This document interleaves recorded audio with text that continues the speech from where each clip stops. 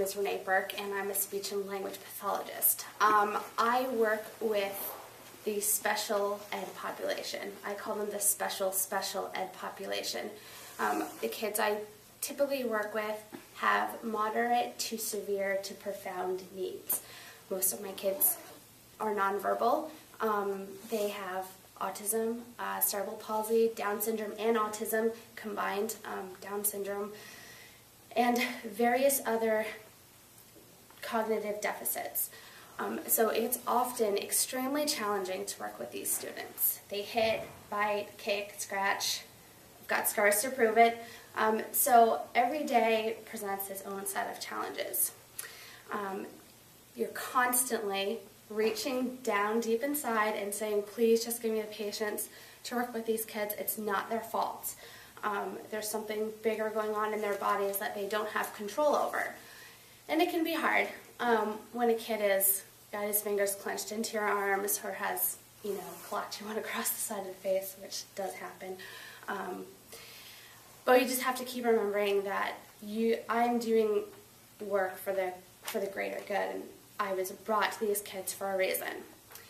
And every once in a while, all of your work pays off and something amazing happens. I had a student actually a few weeks ago who was in an inclusion classroom.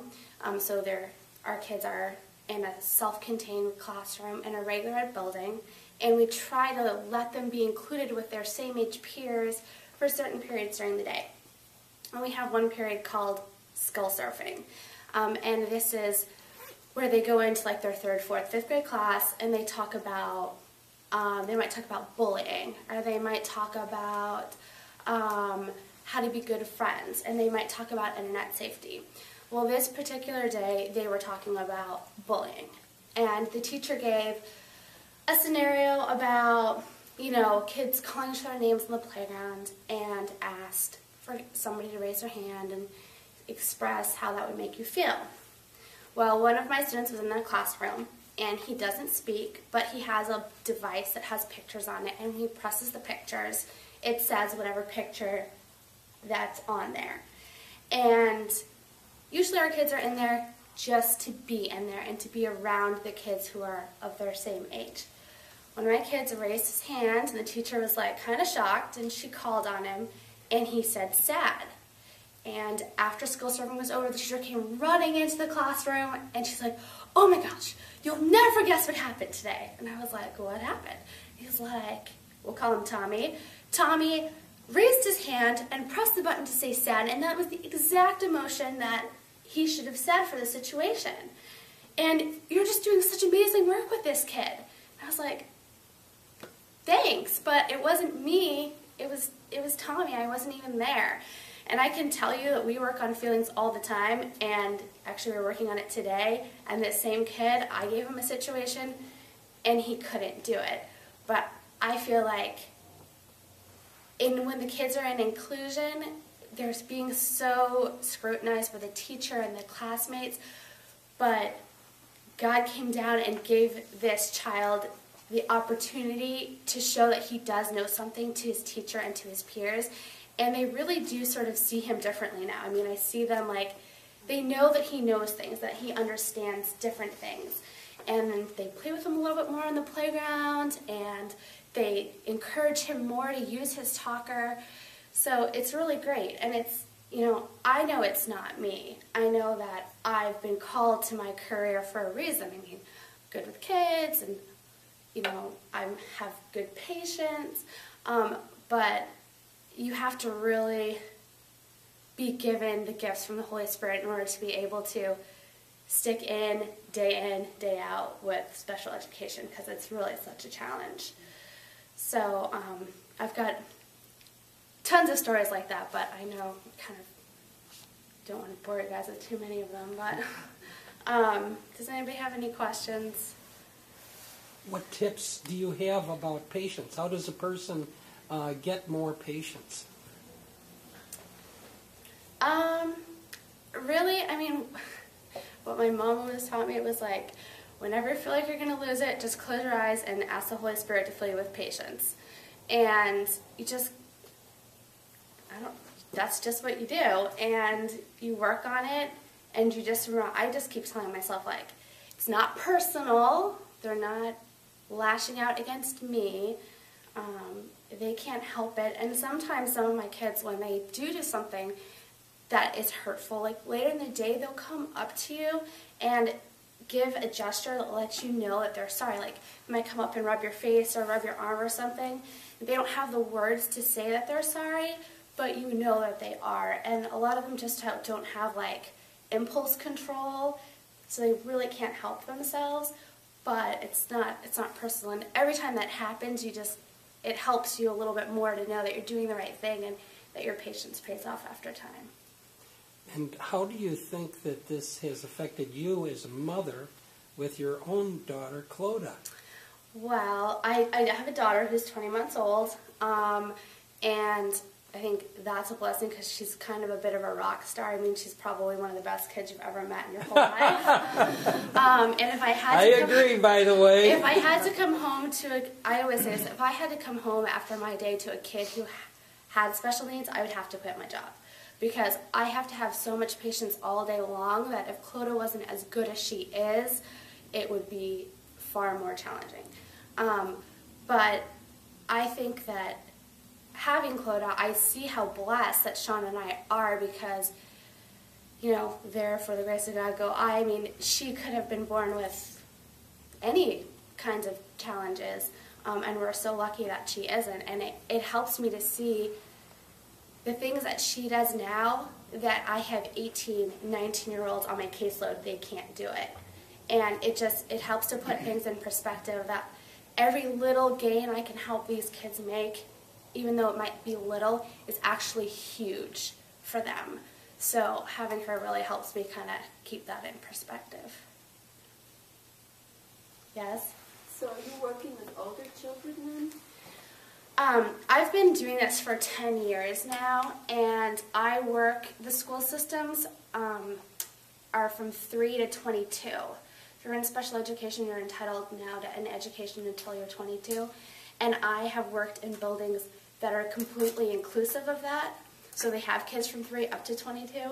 And I've worked in buildings where the kids are spread out into different ages. So this year, my oldest student is an 8th grader. Last year, my oldest student was 22. So it just depends on where I'm working at the time, what school. Yep. Why did you decide to choose this as your profession, and what was the path? I wanted to be, first I wanted to be a buyer because there was this amazing woman in my life who was a buyer, and I just wanted to be like her. Then I decided that my mom started working in a preschool, and I always loved kids, and I was babysitting since I was like 10 years old. And I was like, well, I'm going to be a preschool teacher. And then I had a cousin who needed speech therapy, and when I went to go visit him, I would work with him, and I really, really liked it. And my mom said, you can do this for a job. I was like, you gotta be kidding me, this isn't a job, this is fun. I mean, who could do this for a job? It's too much fun. And I was going into my freshman year in high school, actually, and that's when I decided I was going to be a speech therapist. So high school was torture because I just wanted to get out and get to college so I could be a speech therapist. I went in, declared as my major, went to a small private school in California, and then went to graduate school in Rhode Island and moved to Chicago, and I've been on that track since I was 12, and I'm still doing it. Yes? More of a little bit of a drop back. When you have children with special needs, you might be able to just give me a little background, but number one, can parents greatly or assist you in raising the children, or do parents simply drop the problem child with the need? And then my second part of the question, what happens to these kids after they leave school? Can some of them go into some sort of a halfway house existence, or are they always going to be a ward of the state situation? So the question was, when these kids come to me during their school day, are their parents involved or not? And then what happens to them post-22 or post the educational school district? It depends where you live, is the answer to the first question. I first started working, and the families I worked with were amazing. Really involved in their students' lives, came to every, what they call an IEP meeting, an individual education plan. So it's where we decide what those kids are going to work on for their school year. How are we going to help them accomplish their goals? How are we going to help them be better communicators? And essentially, that's what a lot of my kids are working on, is not actually talking. A lot of them won't ever be talkers, but how are they going to communicate their wants and needs to the world? And another very well-to-do area, those parents are actually kind of a toss-up. Some of them are super involved. Some of them sort of have a sense of entitlement, where they think like you're there to kind of do what they say and fix their kid, and when they get home, when the student gets home, mom and dad really aren't that involved. But a lot of my parents do come and say, hey, what can I do?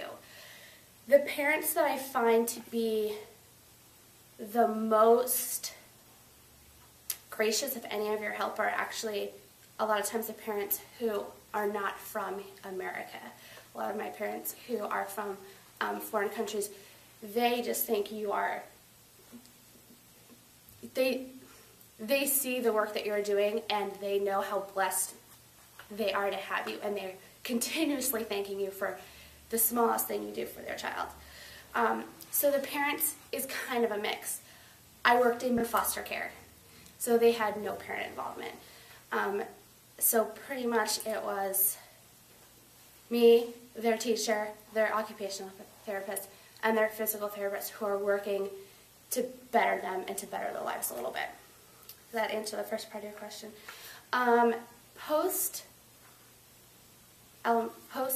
secondary school, again, really depends.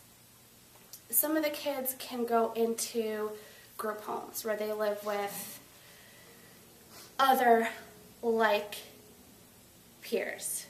They go to day programs where they might be still just working on basically school stuff. Some of that's funded privately, some of it is funded by the government, though those funds are being depleted and there's much less state payment for those things.